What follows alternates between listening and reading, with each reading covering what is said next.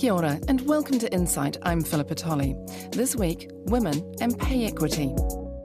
Recent figures indicate the gender wage gap has narrowed, but does that mean employers are valuing women more? The settlement that gave 55,000 care and support workers pay increases may be the springboard to address the persistent gender wage gap. But is it going to be enough? Behind our planes is the work of scientists, engineers, mechanics, work that goes to the making of the Royal New Zealand Air Force, work that backs the daring and courage of the men who fly our planes, work that is done by skilled and unskilled men and women. In 1942, women's work, according to a documentary about the Women's Auxiliary Air Force by the National Film Unit, was typing, sewing and looking after the home. Before the war, looking after the house, whether one's own or someone else's, was the main employment for most women. The Otago University historian Barbara Brooks says as the idea of individualised work developed over the 19th century, domestic servants were very much in demand. People came from backgrounds where they were used to being able to hire young women to help with childcare or help with cleaning. So, what is women's work now? Economist Prue Hyman says there are still men's jobs and women's jobs, although that line is getting blurred. Women are in almost everything these days to a small extent. More and more industries are trying to tackle that segregation and in turn wondering how to address the gender wage gap. Men earn more on average than women. The more interesting question gets into the reasons for that. And many people, from care workers to female rugby players, are asking for women's pay to increase. There's between $5 and $7 an hour difference in the pay. As members of the Women's Auxiliary Air Force, we are doing our share. I'm Megan Whelan, and in this Insight, we'll look at women's work in 2017 and whether that work is being paid fairly. Some of us just stayed at home. It's the end of June, and at a Chinese restaurant, a group of women is celebrating. After a 5-year fight, 55,000 care and support workers got their first pay packets with hard-won pay rises. The mainly female workforce argued through 3 courts and a year of tough negotiations to get pay increases ranging from 15% to 49%. In 2013, Christine Bartlett, a professional caregiver, successfully argued in the Employment Court that her low hourly pay rate was a result of gender discrimination under the Equal Pay Act. The government negotiated a $2 billion settlement and passed legislation to bring in the wage increases. The care workers are the first to cross the line in their fight for equal pay, but workers in other industries seen as low paid and dominated by women are lining up to take the field. Christine Bartlett is adamant the fight was worth it. If I can get out of this world knowing I've done something good for women, I am just the happiest girl on this earth, honestly. I'm happy for 55,000 and next year it's going to be 150,000 undervalued, low-pay women. For Mrs Bartlett's colleagues, the money is more than welcome and means they can look to spending on more than life's necessities. They talk new glasses, saving, doing up the house and taking trips to see family overseas. Tamara Baddeley has been working as a care worker for 17 years. She got a $7 an hour pay rise, meaning she'll be able to actually work a 5-day week and might be able to take an evening off from one of her 2 jobs. Well, it's going to mean that when the car needs work, I don't have to try and find the money or work out some sort of repayment deal with my mechanic, and I can actually afford to have it done there and then, or possibly actually start saving, because every time I get some money saved, it goes on something, car rego or warrant or maintenance or service or, other bills that come through. A Wellington care worker, Sa Naidu, believes it's about seeing the work she does valued. The health sector is very, very low pay, even if you're a registered nurse. For me, with my role at where I am, I'm just everywhere, And then sometimes you just do it. You love your job. You value your job. You value those residents that you've been cared for. Simone O'Connor has been working in the industry for 7 years and believes new people will be attracted to work as a caregiver. Well, this is actually creating a new career path. That's how I see it. So that maybe we get some younger ones on board as well, and that this whole job is, we finally get valued for the work we're doing. Even, registered nurses, we need each other. So they can't do their job without us, and we can't do their job without them. So for us, it's a great achievement, and as I say, we feel valued now, and I think you go to work with a much more positive feeling and different attitude. Thousands of community mental health workers are already taking legal action to try and win pay parity with their colleagues in the disability and aged care sectors. For the Equal Opportunities Commissioner, Jackie Blue, the carers settlement should create a domino effect.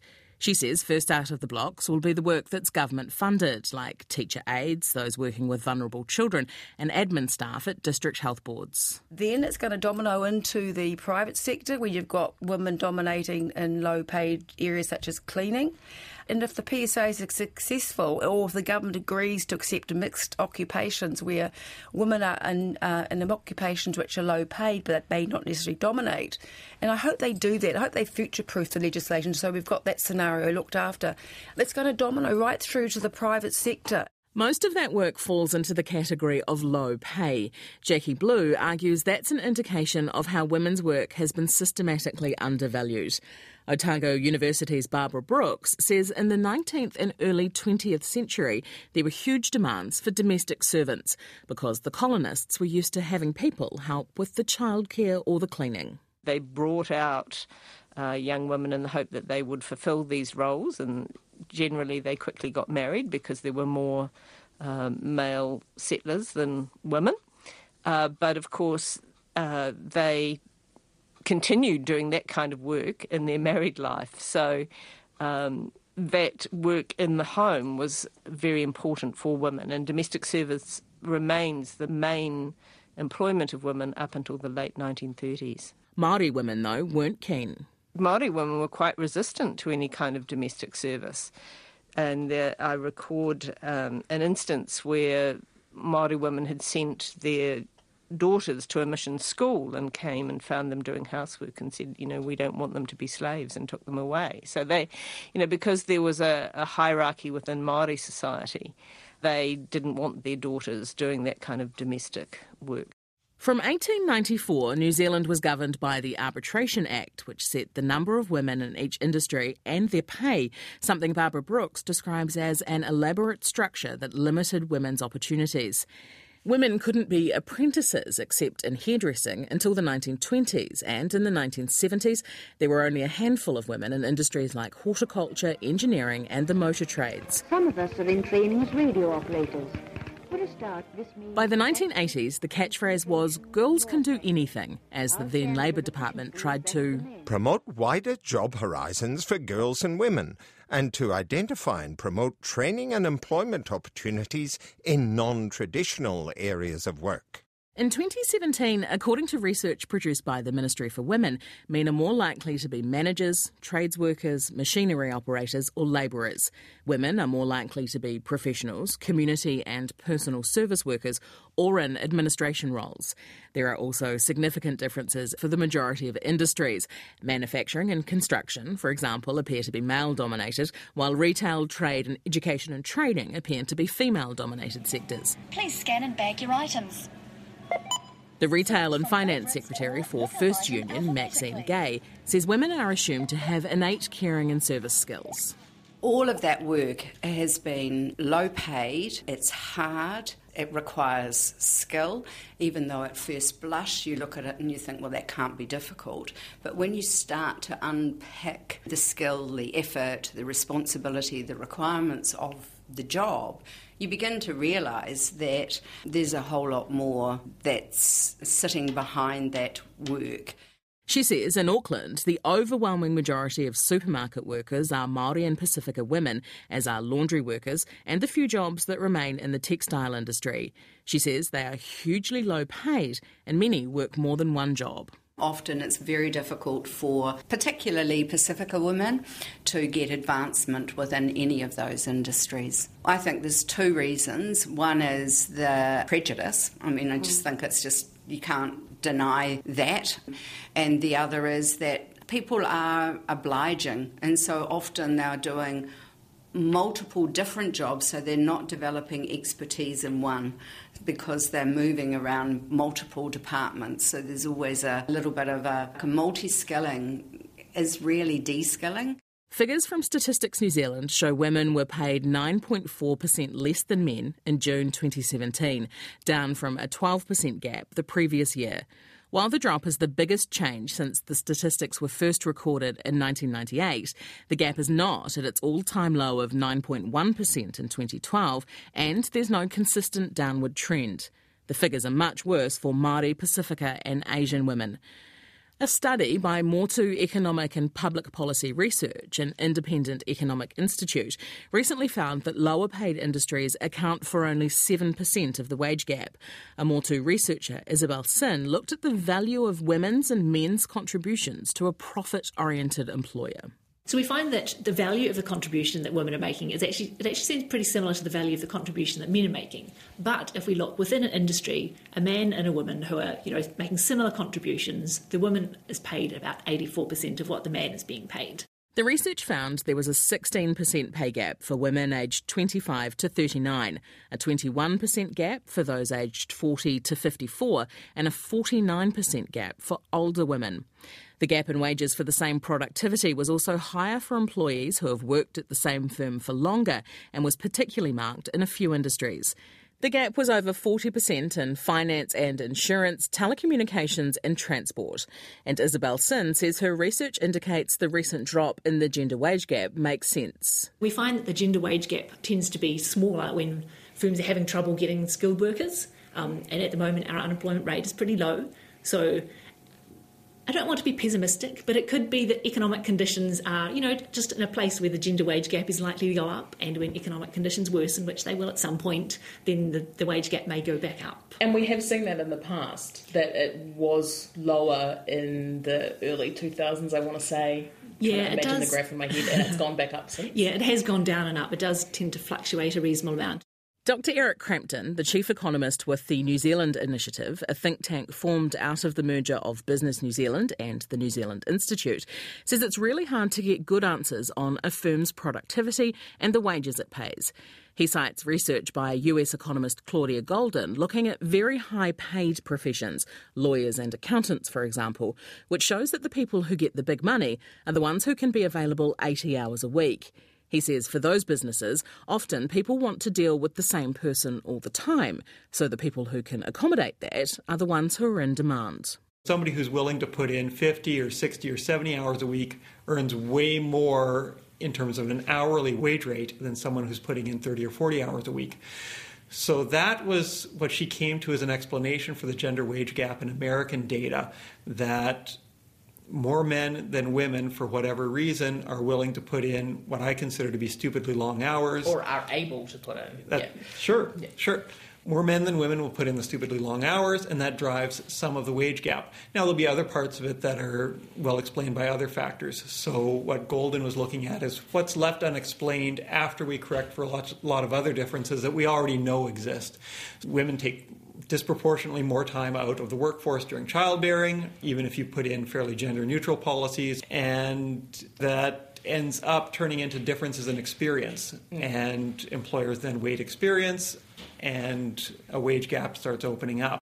He points to other research also using US data, looking at whether employers are reluctant to hire women they think might go on maternity leave and its associated costs.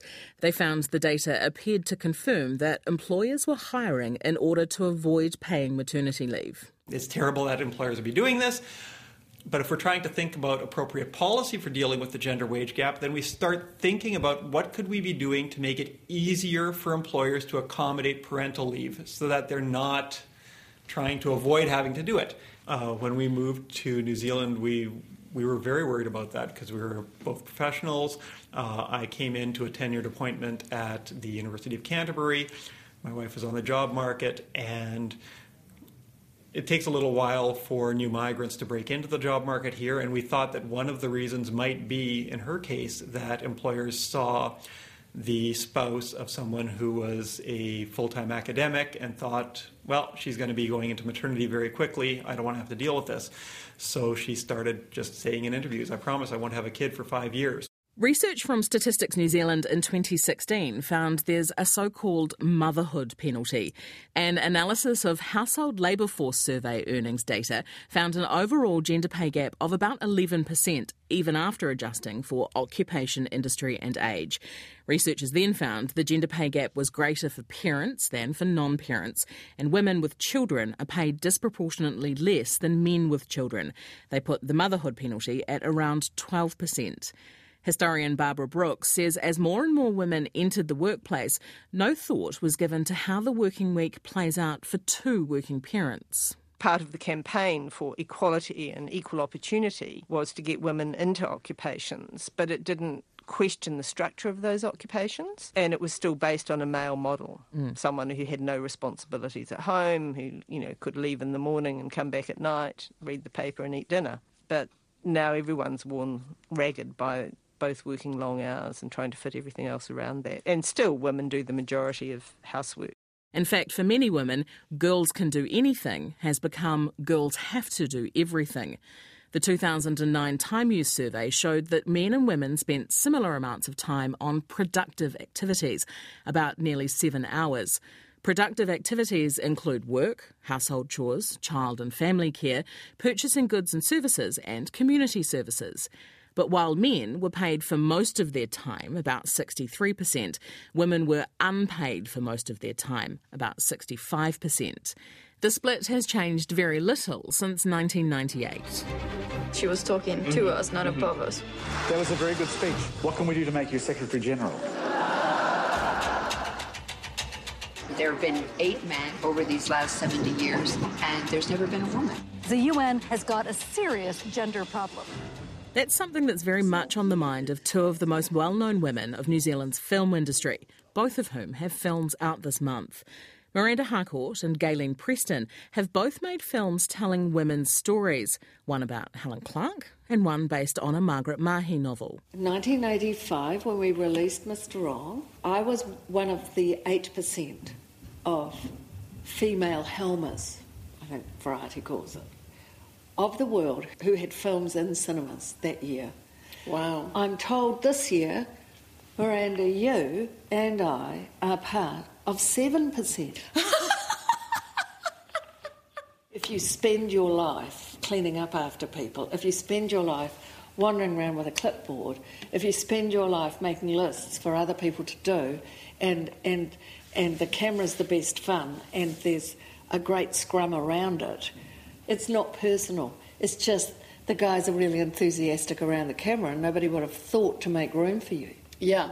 And anyway, you're not in their gang. And you are disabled by your abilities in other areas, which are often abilities that tend to be around organisation. I'm not saying you, I'm saying women. Yeah. That tend to be around things like household management. And luckily for you, and also luckily for me, I'm terrible at that. For more than 20 years, more New Zealand women have graduated from law school than men. In fact, in 2013, nearly 62% of new admissions were women, up from a touch over 26% in 1980. But women are still wildly underrepresented in the upper echelons of the legal world, in both the public and private sectors. Less than 25% of partners at the country's 10 largest law firms are women. Of the 125 Queen's Counsel in 2015, just 21 were female. 70% of our judges are male. And while female lawyers outnumber men in nearly every area of the public sector, the one area that bucks that trend is at the very top among chief legal advisors. The Dean of Otago University's Law School is Mark Henehan. He says a variety of factors contribute to this, including persisting expectations that women will raise children, a fraternal streak running through the profession, and the long hours demanded of lawyers in their 20s and 30s, which are wholly incompatible with raising a family. It is staggering when you see the figures coming through. And And I think many of us thought it would have changed more by now, but it seems to be the slowest area to change. I know, to be fair to the large firms, they are doing a lot more about diversity programs and trying to do more, but it's actually not happening on the ground. The figures just don't show that. I mean, I've been into law firms and say, why are people hanging around? In fact, I was talking to some young people the other day who are working in a firm, and I was saying, why don't you get in early and get your work done and you can get home at a reasonable time. Oh, no, it's not good to come in early because it's better to be here a bit later because it looks like you're really putting the hours. And I thought, this is just ridiculous. Some firms are trying to do the work to attract a more diverse workforce. Joan Withers is an independent director and the chair of the warehouse group and energy firm Mercury. She says it's not just about equity and fairness, but pragmatic. No one is encouraging women to take on more leadership or encouraging more flexible work out of a sense of philanthropy. The evidence is irrefutable in that if you have a more diverse group of people making decisions, the business is going to thrive. If you're not availing yourself of the total talent pool, then your performance is potentially going to be suboptimal. There are initiatives in Train where, like the Champions for Change, where they are trying to seed that message in for those dinosaur companies who, for whatever reason, don't buy into what seems to be just blinding obvious. Joan Withers says the care workers settlement has started to address some of the issues, but there are 3 areas for women to keep an eye on. Not just at the top level and saying, well, you know, what is it across the organisation? Is there any disparity in terms of what men or women are paid? But actually going in and doing much more granular analysis.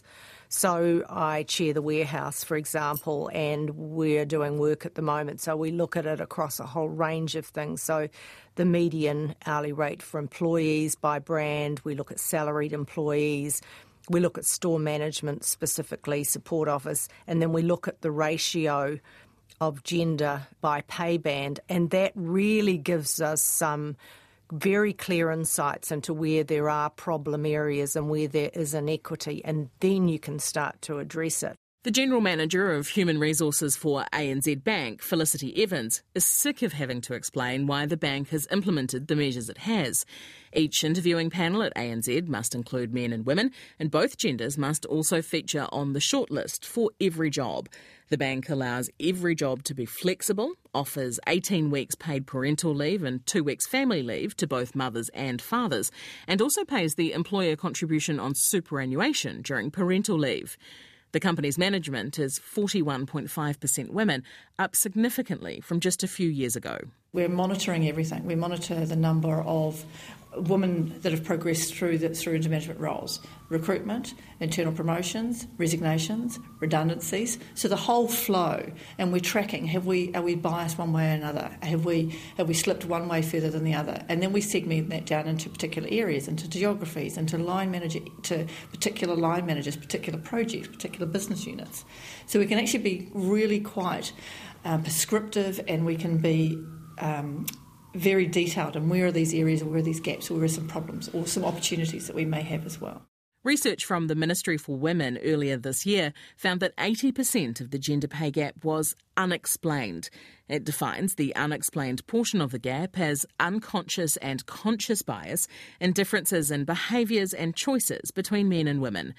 The Equal Opportunities Commissioner Jackie Blue says overcoming those biases is difficult. It comes back to like chooses like. When you've got an all-male interview panel and they are interviewing a female candidate or have a number of different options, one might be a woman or none might be a woman, they will choose people they feel comfortable with, and that's usually other white men as a generalisation. So it's just powerful biases at play, massive.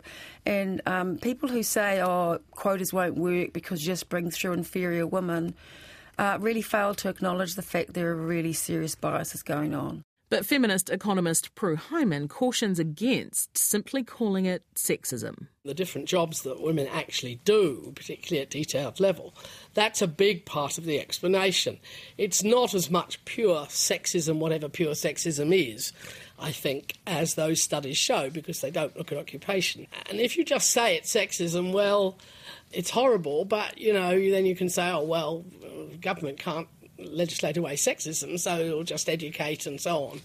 So I think it's important to analyse it in a bit more detail and say, OK, the valuation of occupations, particularly female-dominated ones, is a large part of it, then, and an awful lot of that is public sector funded, then that does bring it back to being a very important government responsibility. One measure, introduced to Parliament in the last term but voted down, is to force companies to release their gender statistics.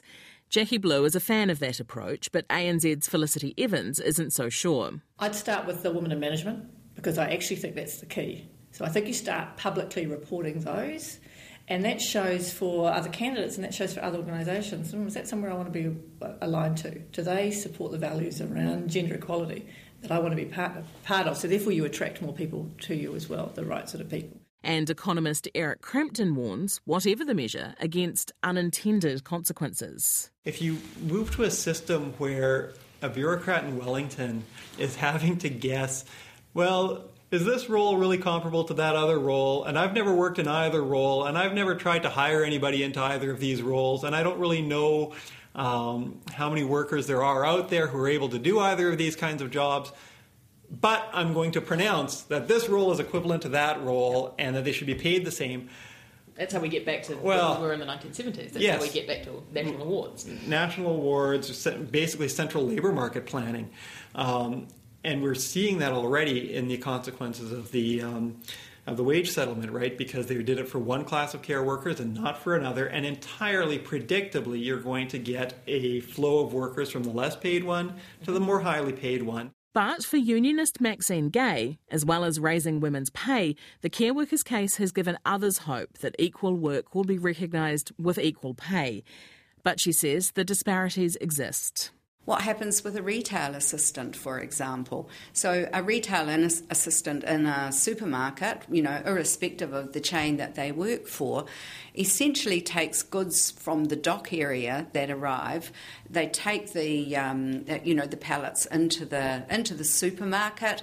They take the boxes off the pallets, and they either put the box or the goods that are inside the box on the shelf. Now, you go over to the distribution centre where those boxes came from in the first place. A worker in a distribution centre, goes to a shelf, takes down a box, puts it on a pallet, takes it to the dock, that then goes on a truck and goes to the supermarket. There's between $5 and $7 an hour difference in the pay. The distribution centre is male-dominated, the supermarket is female-dominated. And as much as the money, for care worker Tamara Badley, it's the recognition that their work, women's work, is worthwhile that's important. Because for many years it was, well, if you don't like it, why don't you get a real job? You don't have a real job. You're not doing a real job. The gender pay gap is complicated. It's not just discrimination, that would be easier to identify. It's a mixture of factors, but it won't go away if people pretend it's not there. Ko Megan Wellena-Ho, and that's Insight for this week. You can share and podcast this and other insights from rnz.co.nz/insight or head to iTunes, Spotify or wherever you get your podcasts. That program was produced by me, Philippa Tolley, with technical production by Phil Benj. If you'd like to get in touch, you can email us at insight@radionz.co.nz or our Twitter handle is @InsightRNZ. It's been great to have you with us, and thanks for listening.